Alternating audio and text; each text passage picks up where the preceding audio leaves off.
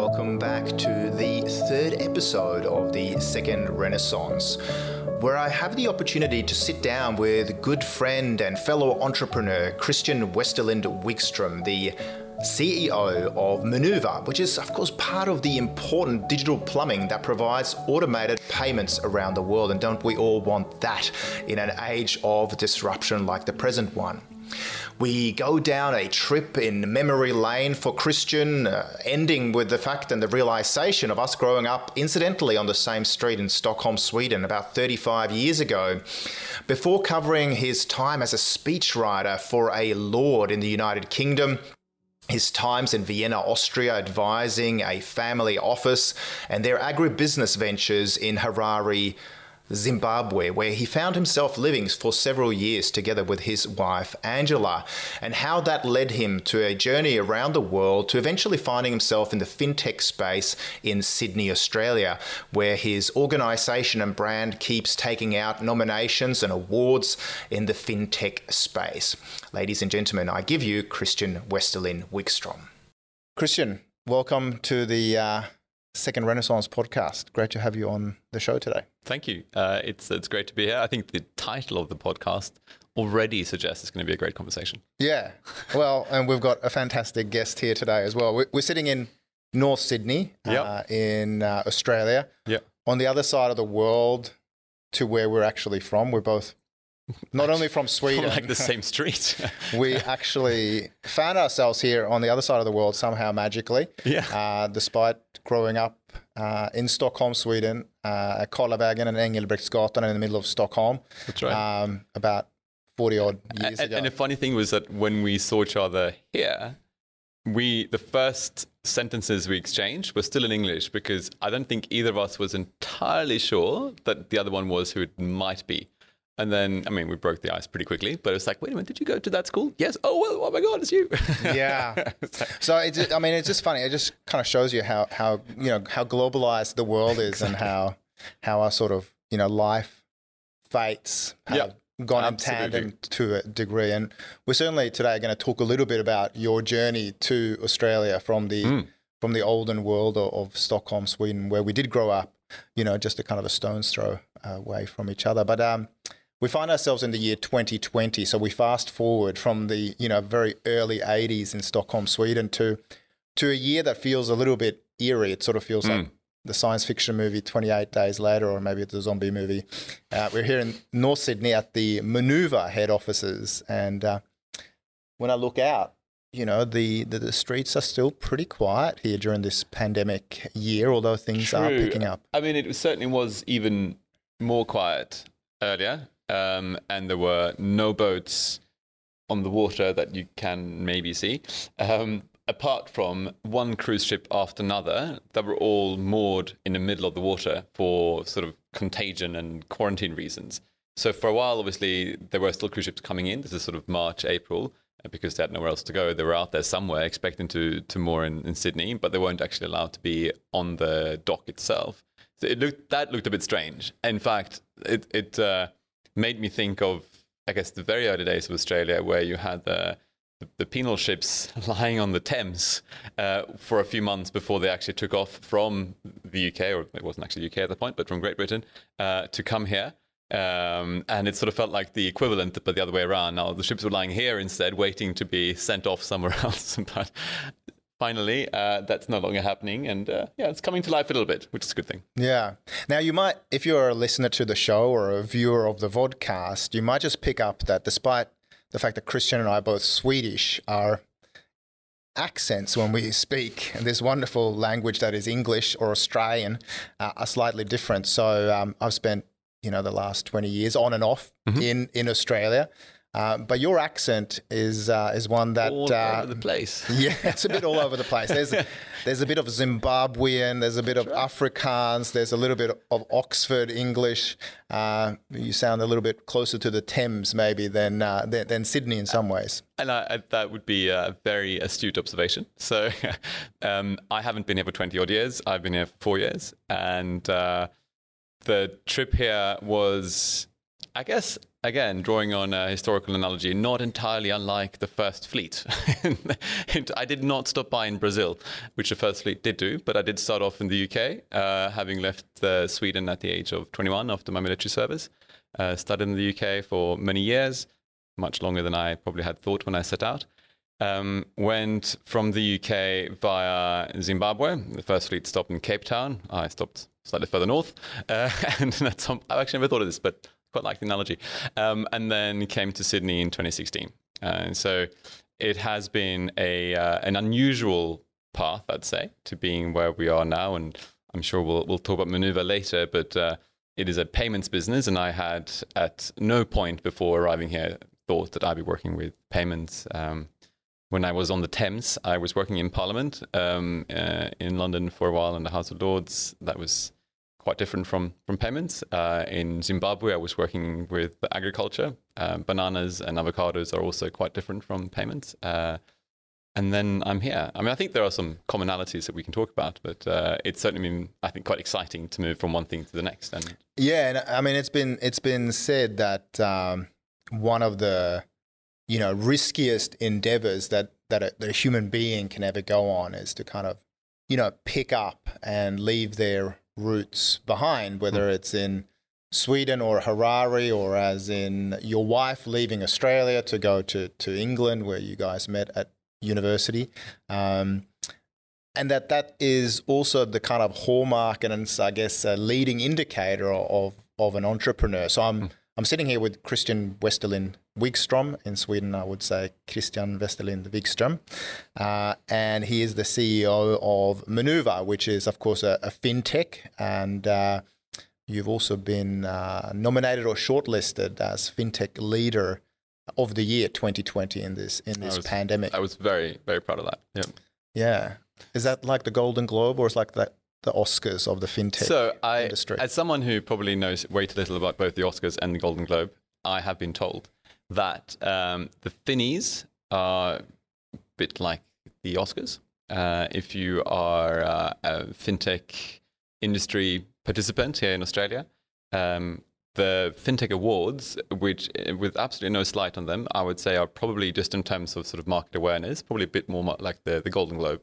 So we were shortlisted for two categories for the Finnies and are very proud to have been finalists. But then we won at the FinTech Awards just 2 weeks ago.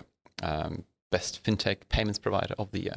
Fantastic. Yeah, that's very exciting, actually. Now, I mean, as a futurist, I guess I get to be the narrator or the science fiction storyteller. I mean, we do work with, lots of major banks around the world, and I've sort of been warning them about the emergence of fintechs and the decoupling of financial services from traditional financial services players and the sort of creative destruction possible when fintechs see friction and market opportunities. I guess over time, though, fintechs have not just been responsible for sort of creative destruction and the likes of TransferWise that you partner with, taking market share from the major players, but increasingly it looks like fintechs and banks, non-banks and neobanks, that everyone is actually kind of starting to collaborate. And that is absolutely critical, I think, for the success of the whole ecosystem. And one might think, well, what does it matter? I mean, for most people who will be watching this at some point, this all just seems like an industry-specific type of thing to worry about. But payments are something that we all encounter all the time, everywhere we go. In fact, probably between you leaving your bed this morning and coming here, you've probably transacted once or twice. Who knows? Maybe more times. I'm definitely the same. I bought a coffee. I've been on public transport. Those are all transactions.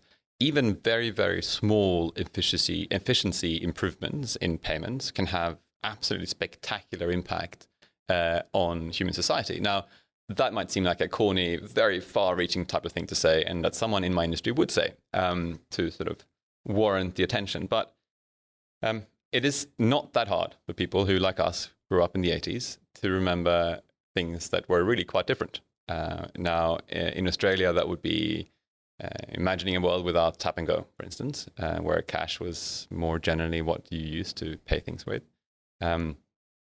And something like tap and go happens, and it changes your everyday experience. It might not seem like a big change, but it is quite a big change in terms of your behavior, in terms of the things that you consider to be normal everyday occurrences and other things that you don't think are. So you save 4 seconds by tapping and going, but there's bigger consequences than that, I imagine. That's right. 4 seconds can aggregate pretty quickly. So an example I've used in the past, and I'm very happy to do it again, is there are something like 2 billion cups of coffee being sold every day around the world. Now, let's assume that it takes 15 seconds to buy a cup of coffee. So that's 30 billion seconds per day. By happenstance, 30 million seconds in a year. So as an aggregate human experience, we're spending 1,000 years per day paying for coffees. Now, imagine what we could do as a humanity with our time if we won another 1,000 years back per day. And that's coffees alone. That's not talking about then the other groceries and everything else that you're doing. Just the sheer impact over time, not day one, but over time of no longer having to say, I'm so sorry, I have to put you down. I'm about to pay for something at the till. I'll call you back. The 4 seconds, the 5 seconds, the 15 seconds, whatever it is that you interrupt a conversation that probably has more value to you, to part with something you don't want to part with, is overall, I think, going to bring about just a small improvement in almost everyone's lives. And maybe one common thread in some of the things I've been doing, even though they on the surface look very distinct and different, is that I think I've discovered, for myself at least, that almost everything you do is boring to most other people. Almost everything is something that you get very involved in yourself, and others have their own things that they get involved with. But almost everything can get exciting if you connect what you're doing to other people's everyday experiences. And so when I was in Zimbabwe and I was dealing with bananas and teas and stuff, what you come to understand is the effort and the sometimes very, very small improvements in efficiency or in productivity or other forms of innovation of moving something from being a tea bush to being a cup of tea. And it just a marginal improvement there across enormous volumes of produce has actually a very large impact for lots of people involved. Payments is a bit like that. It's a thing that, like lots of other stuff, we just expect it has to work. If it doesn't, we find out pretty quickly that we rely on it. But as long as it works, we sort of don't really pay much attention. It's another everyday thing where small improvements can have big impact. And it's not necessarily something people think about actively as a lay person, right? But if you're a business, or if you're an entrepreneur, or if you run an Airbnb business, or if you're settling on a mortgage, that's right. Time matters, and certainly the clearance of money into your accounts in real time certainly matters. And even as an entrepreneur, shortening your cash flow conversion cycle is something that's critical. I mean, even Ruslan Kogan from Kogan.com said recently that business growth or revenue is vanity, profit is sanity, and cash flow is king. So you guys kind of okay, sounds good. I like that. And you enable that cash to that's right. actually move around. And again, there are some different levels at which it may have or would have an impact. It is just the everyday convenience for a single individual. There is the slightly larger, in fact, it could be quite a large impact. Let's say a larger utility provider, gas or electricity provider, if they have slightly faster receivables functions, so they get money faster from their customers, it means better treasury management, which could actually bring down costs or at least reduce opportunity cost of funds just being in motion somewhere, which will have a direct aggregate impact on the economy as a whole. Now, a lot of these things, again, might seem like they're far-fetched, but if you just think about, we're talking about something here that every single person who watches this, who doesn't watch this, will have a personal experience of. You can start imagining the kind of sort of knock-on impact that this has on just life working. And what we find is that when, again, it doesn't work, everyone cares a lot. And when it does work, people just assume it's the way it's always been. I think one interesting fact for me is that payments experiences is one of the very few things that we share with people in the Stone Age. There are not that many things that you can go up to a person from the Stone Age and say, hey, I have a story and you have a story. Let's talk. A few things, probably, when you had your last meal and how was your last night's sleep, but not that many things. Your conversation is cut short pretty quickly. But you probably can say, oh, I exchanged this for that. and they will have their story of a bone for a rock or a rock for a stone or whatever it is, and we will have ours. I think after 40,000 years, that's sort of the first evidence of a transaction is 40,000 years ago, we're coming to an end where very, very soon, and I think we're talking about 10, 15 years, that last link of sharing stories with Stone Age people about transactions is going to disappear. And I think that's disappearing because while we're all so future-oriented and smashed avocado eating and feeling like we are in the best and most pioneering world, all of which is probably true, we are still, I think, in an interregnum when it comes to payments. An analogy that I use often as well is that between open fires and torches and the like, but before electricity, there was kerosene. Kerosene was this amazing invention where everyone thought, this is it. Like all of a sudden, who's going to be using open fireplaces anymore? Here we can control the size of the flame very easily. Much easier to transport kerosene than logs of wood and whatever it is. But the day electricity showed up, kerosene was as if it never happened. But for a brief 25-year period or something, it was the thing. I think right now we are in the kerosene phase of payments. So, first credit card or something that looks like a credit card was a Diners Club in the 50s. Until then, it was always a physical token of value that was literally handed over. You parted with it.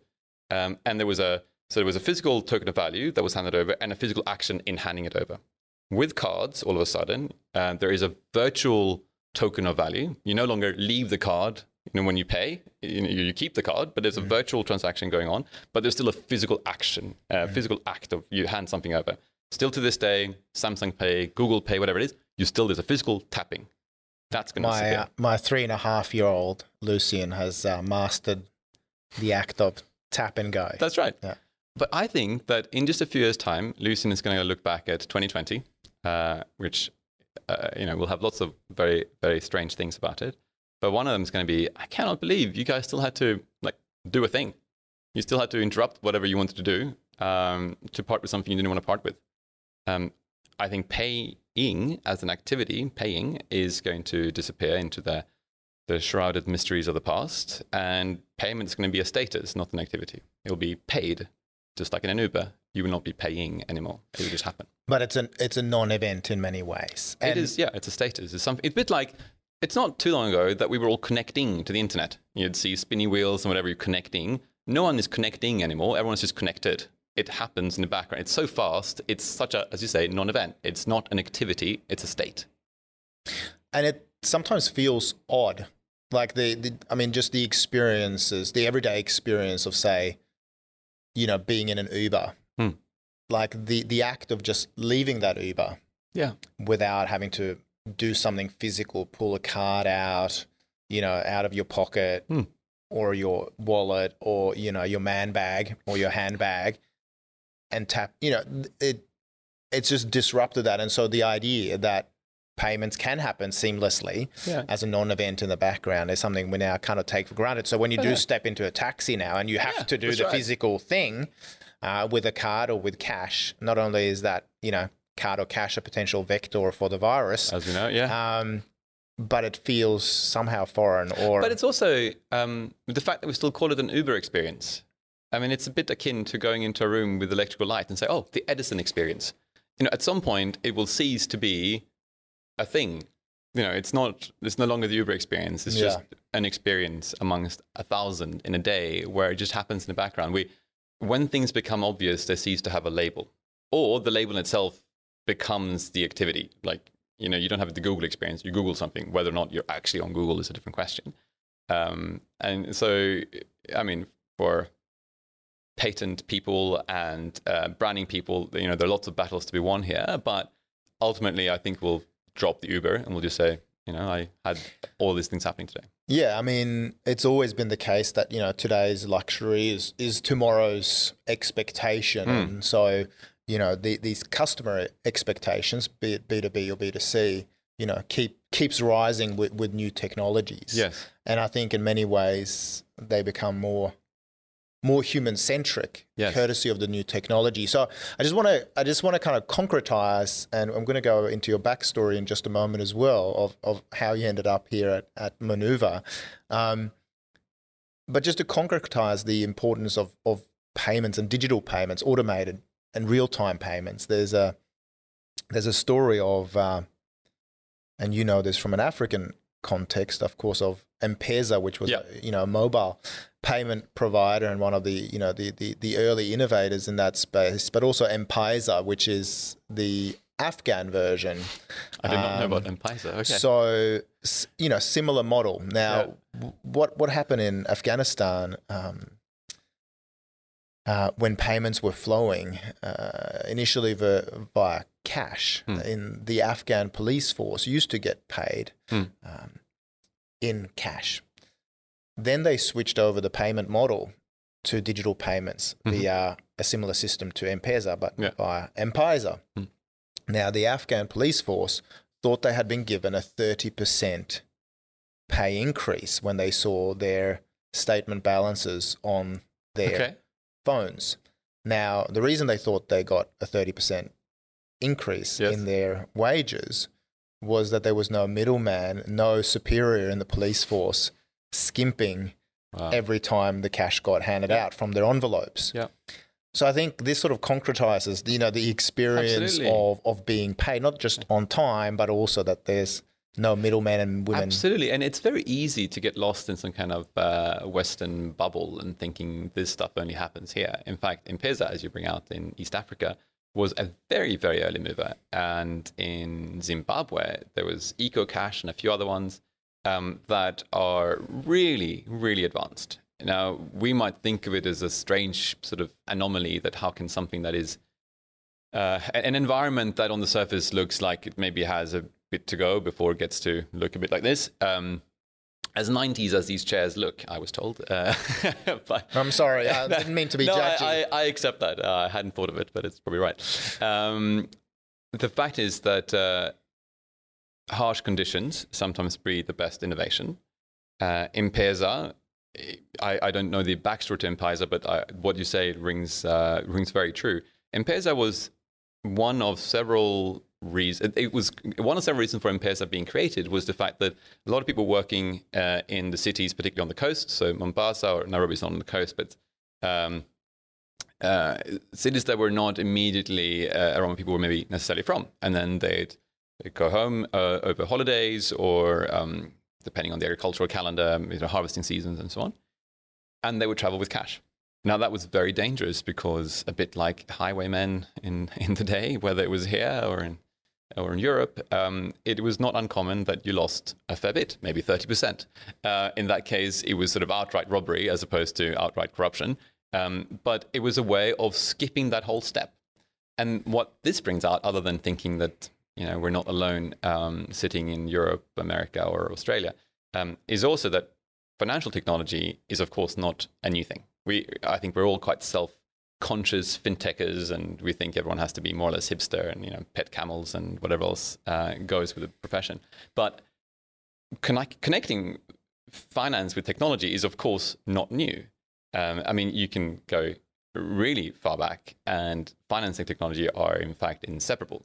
In fact, you can probably go back to those 40,000 years, but even if we don't strike quite as far back, Knights Templar, first banking system. In fact, they were solving exactly the same problem as M-Pesa, which was it was very dangerous to carry gold bullion from, say, Paris, where you started off as a crusader, and to the Holy Land. And so wouldn't it be much better if you could carry some token that I was owed that money and then cash it out when you arrived in Jerusalem? And so that was the first international banking system with fractionalized banking. That was really cutting edge. And to this day, we're using the same type of principles. Both being Swedes, we know that in the Western world, when you stopped using the actual value of something to be exchanged with a note of value, having the first Western note, money note, that is a 16th century innovation. The Swedish central bank brought that out under the reign of Charles XI. And so these are all steps in a very, very long chain of financial technology. It just so happens that in the last 10, 15 years or something, we decided we're cool people. This is new. What we do is new, but the fact that we're doing it is certainly not new. And the technology was paper-based or on some kind of... But that's true. Absolutely. But it's easy to look at it with myopic present-day eyes and think that the marginal increases are... the marginal benefits are bigger now than then. If we think about telecommunications, it used to take, at some point, about 2 months to get a message across the Atlantic. Early 1500s. At some point, you speed it up and it ends up being 1 month, 2 weeks or something. It was sort of pretty speedy sailboats and ships, early 1800s. At some point, not too much later, you find you have a cable under the Atlantic. All of a sudden, the relative change of going from 2 weeks or 1 week to a matter of minutes is maybe even bigger than shading that minute down to a millisecond. Arguably, once we start talking about a human impact, we're standing on a lot of shoulders with a lot of giants here. But yeah, of course, the tools are different. The objective is sort of the same. So the savings of the 4 seconds now with tap and go versus having to pull out your... We're in a luxury time of optimization. And we're going to continue that. And I still think that 1,000 years a day is a pretty big saving for us as humankind. Most things that happen now are very big because also the very large number of participants. And we're 7 billion people that somehow buy these 2 billion cups of coffee every day. That's more people than have ever been alive in the combined history of humankind are alive right now. So changes now have very big impact. So the idea that there's all this human potential and latent potential in terms of time savings, and it's often said that the most precious resource we have is time, and you're a real enabler and of saving of time. So it's going to be interesting to see where we can apply all of this latent human potentiality towards creativity instead. Disappointing if we spent those 1,000 years per day just reading another story on a cute kitten somewhere. I just hope we do something good with it. Yeah, fantastic. So I'm curious to go a step or a few steps backwards, because your backstory, before you ended up at Monuva is quite fascinating, and my wife loves this accent of yours as well. And incidentally, we also, given that we grew up in the same street as each other, both ended up with women who grew up here in Australia, which Sydney, is also very strange. From the same suburb, and who went to. I wonder if there's a third couple schools. Like that somewhere. Yeah. Well, maybe if they listen to the podcast, we'll find another couple that has gone down a sort of a parallel path. But so you did your military service in Sweden, and then you found yourself in Britain, where, and of course listening to you as well, it's always fascinating. It's always like a history lesson. But you did your master's in economics at Oxford University, and then you also did a PhD in international relations. Found all of this on LinkedIn, You did very well. But then from there, there were some interesting twists and turns that... I think what happened was I always thought, being sort of continental European, doing a 3-year degree didn't really seem serious. So in the UK, a bit like in a lot of the Anglo-Saxon world, the bachelor is 3 years, and a lot of people end there, or at least used to end there. I always thought that summer masters would always be part of the deal when I got to the UK. So I ended up doing a 2-year master's, so it ended up being 5 years, and thought that is probably it. But just at the very, very end, in the last shivering month of my master's degree, I met this incredible man. He is an economist and a member of the House of Lords, prolific author, and the probably best known biographer of John Maynard Keynes, Robert Skidelsky, or Lord Skidelsky. And he needed someone to help him write a book about global governance. He sort of thought, I don't think he'll mind me saying this, he thought that he was probably coming towards the end of a very prolific writing career, and he'd write this one last sort of elder statesman type book. This is how we govern the world. This was all happening. We spoke in May 2008. I was going to Mozambique for 2 months to teach panel data econometrics at the University of Maputo, which was cool. And at the end of that, I was meant to come back to the UK and meant to help him with his book. Of course, September 2008 happened. Lehman Brothers collapsed. And this idea that you would finish your extremely active writing life as a biographer of John Maynard Keynes at the time when Keynesianism was all of a sudden no longer something for the museum shelves, but pretty damn in the middle of things, meant that this global governance book was in the end never written. But I had, I guess, two options. I could either go into what I thought would probably be economics consulting or something in London at that time, or I could try to see, was there a way of creating a serious, credible background where I wouldn't be just lying on a couch in between, to working with Robert Skidelsky at the House of Lords. And doing the PhD was something that I hadn't really thought of, but I realized this could be a great opportunity. I loved Oxford. It was an amazing place. I made some very, very good friends there, met my wife. And I thought, well, it will help me do two things. First of all, I had sort of started getting into the research bit a bit. I can work part-time for Lord Skidelsky, and I was sort of trying a few startup things, all of which failed, all of which were great experiences, but really miserable failures. But so I'm telling you the story because it was then ultimately through Robert Skidelsky, whom I worked for, probably in the end 5 years, on and off, a very good friend, came to Zimbabwe to visit us, etc. At the end of my time with the PhD and working with him, I had also done a lot of work for a think tank in New York. And in that sort of context, met a person who said, Christian, it looks like you're getting to the end of the PhD. Let me know what your plans are forever. And I didn't really know. But I knew I wanted three things. I wanted to work with entrepreneurs. It's really exciting to live and work close to decision makers. I wanted to have a two-world life, if possible. I had spent a lot of time in Africa previously. My research was very Africa-focused as well. But I thought it doesn't have to be Africa, it could be something else. But I don't want to, sort of too early in life, end up in front of a screen in one place and the world sort of shrinks a bit geographically. It might expand in lots of other ways, family, whatever, but I wasn't ready for that. And ideally, I want to work for a family office. Family offices, or family-owned business at least, tend to have long investment horizons. They literally think in generational terms because they think, well, young Anna, one day she's going to be taking over the business, and one day young Tim is going to take it over after her, and whatever it is. They really do think in very long horizons. The sort of quarter-based capitalism is not sort of their thing. So anyway, I told this man, also a good friend, entrepreneurs, two-world life, family-owned business. And he said, which is just remarkable luck. Actually, I know this person you should talk to. And I met this person. He turned out to be an extraordinary other story, which we won't have time for. In Vienna or in England? So he's Austrian, but he was in London that very night.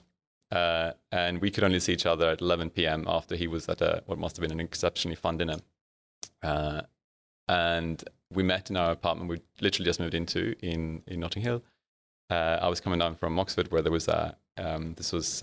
what's it called when you have haggis? It's called Burns Night. It's Scottish tradition. Anyway, so I was coming down to our still unfurnished flat in London. He happened to be at dinner just 3 doors down the road. And we spoke for 20 minutes. He is an entrepreneur through and through. And he and another family, a Norwegian family, had built this big agricultural startup in Africa. And he said after 20 minutes, well, I think you should come down. So I think you have to tell me in 2 weeks, is it a no or a not no? If it's a no, well, great to meet you. If it's a not no, you don't have to say yes yet. Then you'll come down, you'll have a look around in Zimbabwe, you see what you think. If you have a partner, let him or her come down too. And that's what happened. So my now wife, Angela, and I flew down about a month later or so. Loved Zimbabwe. I very strategically proposed to her in Zimbabwe to make it a bit like our place, not just my... Angela was incredibly gracious. I won't tell Angela. Of course. Angela was also finishing a PhD. It wasn't obvious to her that she would be a housewife in Harare. She ended up being very far away from a housewife, even though she did move down with me, which is obviously amazing. She ended up writing a book and working for Investec and all those things. But that's how we ended up there. Spent 3 years there, some of the best years of my life. Met amazing people, etc. And at some point we discovered, well, we sort of either stay here for another 3 years or so, you sort of commit to the place a bit longer, maybe have family there, or it's probably the time to move away now. I think if you're not committing to a place, spending more than 3 odd years, people outside are going to think like, why were you there for so long if you weren't going to stay? 3 years, I think, is sort of what you have. Angela is from here. We decided now is a good moment to move here. We're expecting our first child already. Well, we're about to expect our first child. Came here, and I landed in Sydney late September 16, and had a bag full of ideas, prejudice, probably against sort of what I would expect in Sydney. I'd been here quite a few times. As a staunch European, I thought this might not necessarily be exactly what I'm looking for, but I knew some lovely people here, and I had come to like the place quite a bit. Was actually blown away by the openness of people. I had 30-odd coffees in the first 2 months. No one in Australia said no to a 30-minute coffee. I am eternally grateful for that.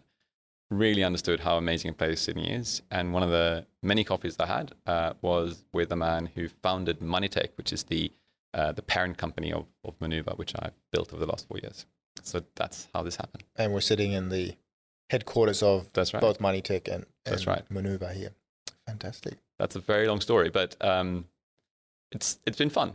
It's all right. People have written, long stories about the first fleet, and you drew on that sort of analogy. I'm very proud of that one. I had never thought of it. I'm definitely going to use that more often. Yeah. So speaking in metaphor or in tongues, as some people might say, Yes. I'm just curious where Manuva sort of sit. I know, one of my favorite payment providers for international exchange is TransferWise, but in layman's terms, can you explain, or with a metaphor, can you explain? Yeah. In a way we all understand, what does Manuva essentially do? So Manuva automates how businesses receive, manage, and pay funds. That's not a metaphor yet. I'm getting there. But it's important to know that we are not replacing banks. We're not. It's a hobby in the fintech world to be bank bashing. Everything bad in the world's come from a bank. Some of which is true, some of which probably really isn't. We work very closely with banks because banks are very, very good at building infrastructure and maintaining systems between one bank and another bank. The way that we look at it is that that's sort of their world, but most businesses require some sort of interface between a bank and themselves, because where information really makes sense to have is not in a banking portal. It's in your own ERP system. It's in your own software environment. So you can get real-time notifications of when money is received, and you can make real-time instructions that are automated. It's not a person sitting somewhere clicking a button or uploading a file or whatever it may be. So the way that we look at ourselves is that banks have created this amazing rail network. Think of it as high-speed trains between themselves. But most businesses, those rails end 300 meters from the platform where they are actually standing. So you have this real-time thing, new payments platform, great example. It's a real-time payments network, really impressive, but it ends 300 meters away from the platform. So you have to walk 300 meters to get the information and get the funds that you saw happening so quickly until there, which essentially means you might as well wait 2 hours and do a batch payment instead. We build the last 300 meters of rail so that the information and the funds arrive just where you need them, not where sort of the bank infrastructure ends. So I'm just thinking then, we've got clients in the United States and who pay us for our services, and we might ask them, rather than, pay from their US bank entity into our Australian bank entity, we might say, hey, would you mind saving us a fair chunk on the exchange rate and paying us via TransferWise? Yeah. How does the money turn up in my account, and what role in that transaction does Manuva So play? a better example, if you don't mind, would be if somehow you were paying them, because we service the Australian entity of TransferWise. And so our main services regard the collection of funds in Australia to go overseas or to their cross-border account. The same thing would apply if we were a US-based company, but let's just to be specific. We help them receiving funds immediately. So say let's use an example. You're paying a family in Sweden for that wonderful gift that you were meant to pay for. And the beginning bit of that international leg back to Stockholm is you pay into a domestic bank account. that account number is unique to you in the TransferWise world. They've given you a specific account number that no one else has. They have in turn got that account number from us. When funds are paid to that from your normal banking portal, whatever bank you're using, by the time your mouse cursor moves from the pay button in, I don't know, NAB or CBA or Westpac, whatever it is, the money has been received in this account number. We have reconciled against that. Essentially, we're telling TransferWise, congratulations, you got $100 from Anders into this account number. And they can then immediately, if they want to, they can send you a message saying, thank you very much. Here is your topped up balance or whatever it is. So it's the real-time receivables and the real-time reconciliation of those funds, as well as allowing them to give us a real-time instruction on what to do with the money next. We use TransferWise as an example here, but there are lots of businesses that have very large ongoing flows of funds. It is not an industry-specific problem that we're solving. It is industry agnostic in that sense. But you generally are a large technology-focused platform business to make the most use of our services and support. But we're also working with utility providers and others. Now, I have a question for you. Now, this is the second Renaissance podcast. By the way, I'd never had a podcast before this. I'm impressed. What is the Renaissance component? So we're talking about creativity. Is that what you think of as Renaissance? I mean, obviously, I love the Renaissance. It generally means rebirth, right? I mean, literally, it means rebirth. First time in Florence, this time apparently in North Sydney. What is the Renaissance component of the thread that you're spinning? Yeah, so I think the thread we're spinning together. I mean, fascinated in your entrepreneurial journey, but the argument is essentially that there is this flourishing of human creativity that, in many ways, I was already seeing in terms of some patterns and pattern recognition, even pre the pandemic. Oftentimes enabled, as you pointed out before, as a labor-saving technology. Automation, artificial intelligence, robotics. What we were seeing around the world is that we're saving humans time and drudgery. Yes. And because of technology or the saving of 4 seconds or having to enter data or punching spreadsheets, we can help humans do less of the menial and do more of the meaningful. Yeah. To do more of the humane and less of the mundane. Like that. And I do see technologies, including, payment technologies, as a way for us to save time. And I'm starting to think about the kind of end zone here in our dialogue. I am curious to see how you foresee the unleashing of human creativity, right?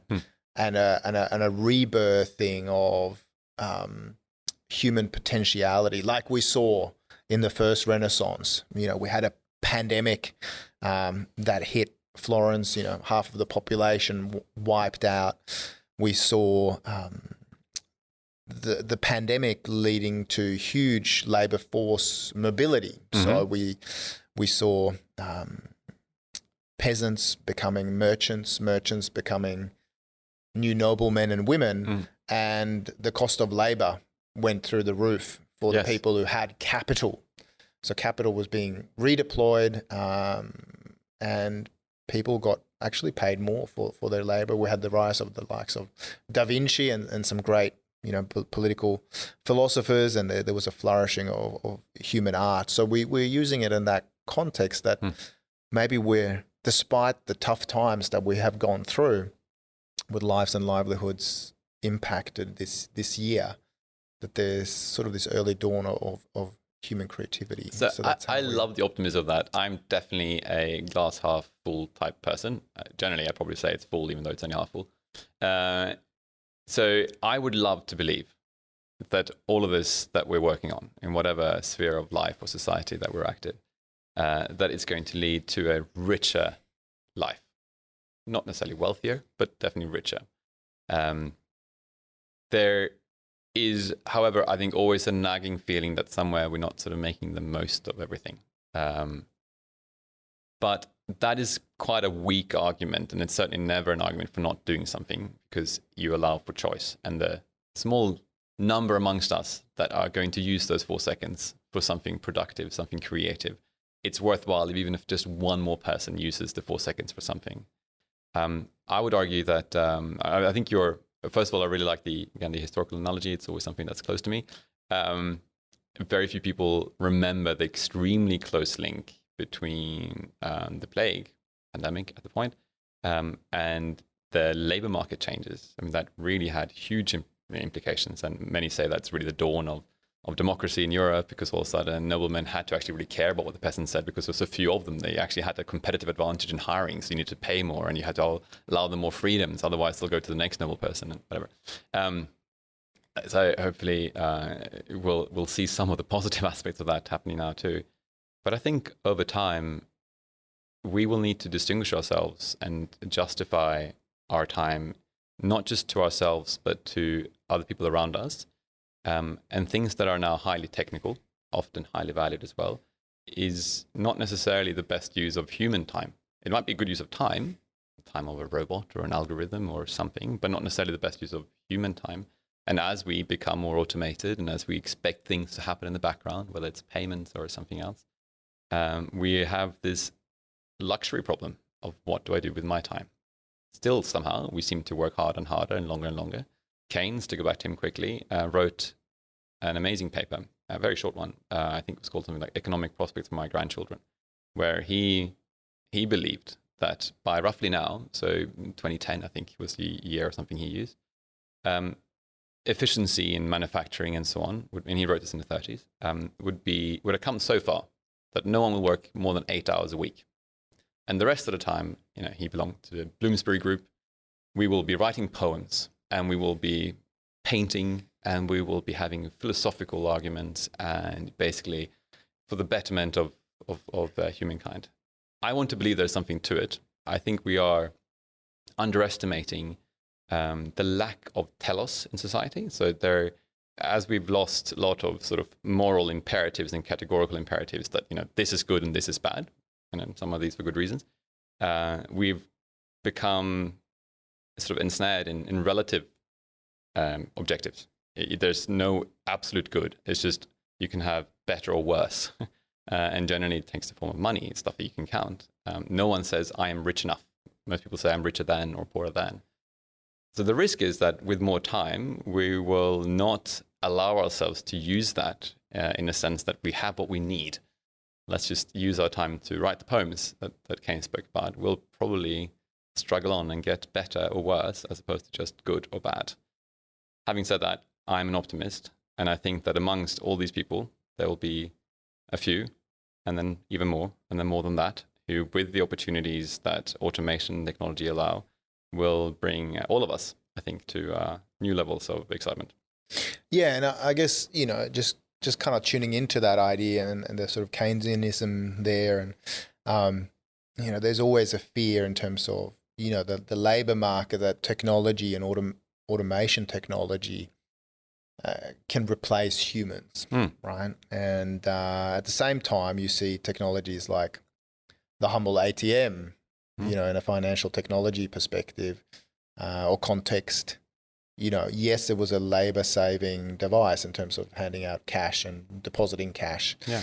But it enabled banks to hire bank workers who did other things, not necessarily bank workers who were dispensing cash faster, but they could, they could focus on different types of value adds. Yeah. So I'm curious, and I think Keynes said, correct me if I'm wrong here, that, and I'm paraphrasing, that, when the external facts change, I change my mind. And then he added, exactly, don't you, whatever he said. What do you do? Yeah, I like that. So I'm curious when from your historical perspective, from your future gazing perspective, do you think that automation technologies like the ones that you guys create, do you think they will enable humans to create new jobs? Who do you think might be potentially automated out? And if you're running the risk of being automated out, what should you do as a person, as a human? I think often, again, it's helpful to not think of ourselves as being so exceptional. We have, a few million years of human history, and a few thousand years of written history, and time again, people have actually faced the same problems and have asked the same questions. And time again, what they thought was, catastrophic, with exceptions, have turned out to be not necessarily so bad. I mean, there are very few people nowadays who longingly gaze at a riverbed and go, I wish I was there washing my clothes. Oh, I really hate washing machines. There are very few who do that. The people who used to be down at the riverbed washing clothes are now doing, hopefully, more exciting things. Now, that is very easy to say a few generations after the introduction of the washing machine, and there were definitely people who, in the transition away from the washboards, felt that they were being neglected and they were no longer needed, and a trade with very, very long traditions were coming to essentially an end. But I do not think we could find a single person who says, let's, like the Luddites, let's do away with the washing machines and let's go back to the riverbed. So we will all find that there are times when what we are working on is no longer the thing that people find the most useful, the most interesting, the most helpful. That doesn't mean that there aren't even more things to work on, but it would be superficial. It would be naive to not believe that there are tensions and conflicts, that there are people who are more or less vulnerable. Generally, I think for anyone who is a decision maker, whether it's politically or commercially or something, again, trying to not think of ourselves as facing peculiar and sort of specific problems that have never happened before will help us draw some of the lessons from history. And I don't think history repeats itself, but as someone said, I can't remember who said, history rhymes. That there are things we can learn, and generally we have made progress. We haven't regressed. And I think, as we look towards the future, I think sometimes the human tendency tends to be to maybe not ask questions, or maybe not sit and have that space to actually be creative, to get maybe too operational. Of course. And because we're doing menial or even mundane work, we kind of go, I'm not going to get to the humane or the really meaningful stuff. So I'm curious what you sort of see as the human skills that might be in demand in a future that is increasingly automated. I probably only have a layman's idea of this. So lots of people have much better ideas, but I imagine that there are probably two at least. One is human interaction. Humans like speaking to other humans and being with other humans more than we probably most of the time like being with machines. And I think would sense it would be a feeling of insulting or sort of insult or resentment to be spoken to as if the computer was a human. And I think we generally prefer other people. So whether that is as, packaged up in jargon, sort of stakeholder management, or whether it's just being people with other people who can bring inspiration together and the like, I cannot see that disappearing anytime ever. We can have computers who are very, very good at so many things. I just cannot see that happening. They might be great tools, but they're not going to be leaders. I also think that truly free-flowing lateral thinking is also something that is very hard to think of in a non-human context. And we even have strange connections in our heads between colors and temperatures and flavors. It's not obvious at all that red and hot and strong, or sort of chili flavor, that they somehow belong together. But they do. No one would think of red and cool. It's just whether that is because of fire being more red than it's being blue, but there are blue flames, and yet blue generally we think of as cool and maybe cold. And that kind of thinking, which, maybe that was a useless example, but stuff that isn't easily put into an algorithm, or if it is, then it probably requires sort of machine learning more so even than AI, because ultimately it has to resonate with a person. And if we're not sharing the same points of reference, then it's sort of, it's totally useless. And so if you can think laterally, if you can connect things that have no obvious connection at first sight, and if you can present those narratives and those stories to other humans in a way that resonates with them and makes them see the same links, in whatever industry you are, I think you're going to be successful. And thank you for maybe being the symbol or the personification of some of those things when people say, that's a great compliment. Well, Stockholm, Sweden, military service, speech writing for a lord, running agribusiness, investment funds in Africa, and then drawing on the analogy of the First Fleet. We've talked about the Renaissance and how you ended up here leading a fintech in Australia. Not all of those associations are immediately obvious, but true. They make for a creative entrepreneur that I'm sitting and having this dialogue with. So maybe just as a final question, then, given what you're seeing, automation and some of those human skills of the future, what advice are you giving to your daughter, or what kind of parts of her innate personality are you trying to nurture as she faces the future of work? I mean, so many of them have a ponytail at this point. She refuses blank. She will only have her hair loose. Having overcome that challenge, hopefully quite soon, I think the biggest thing to bring anywhere, with the risk of sounding corny, is empathy.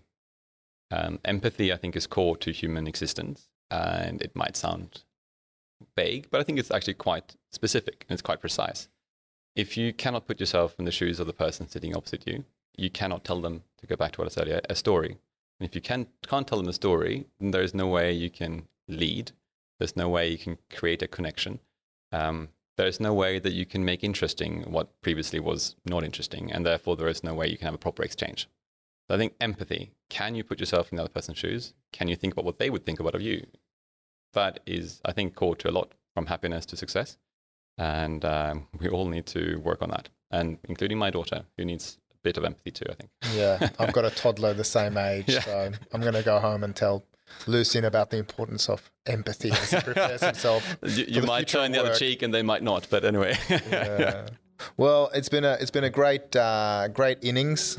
Thank you. And I've loved it. I've appreciated the dialogue.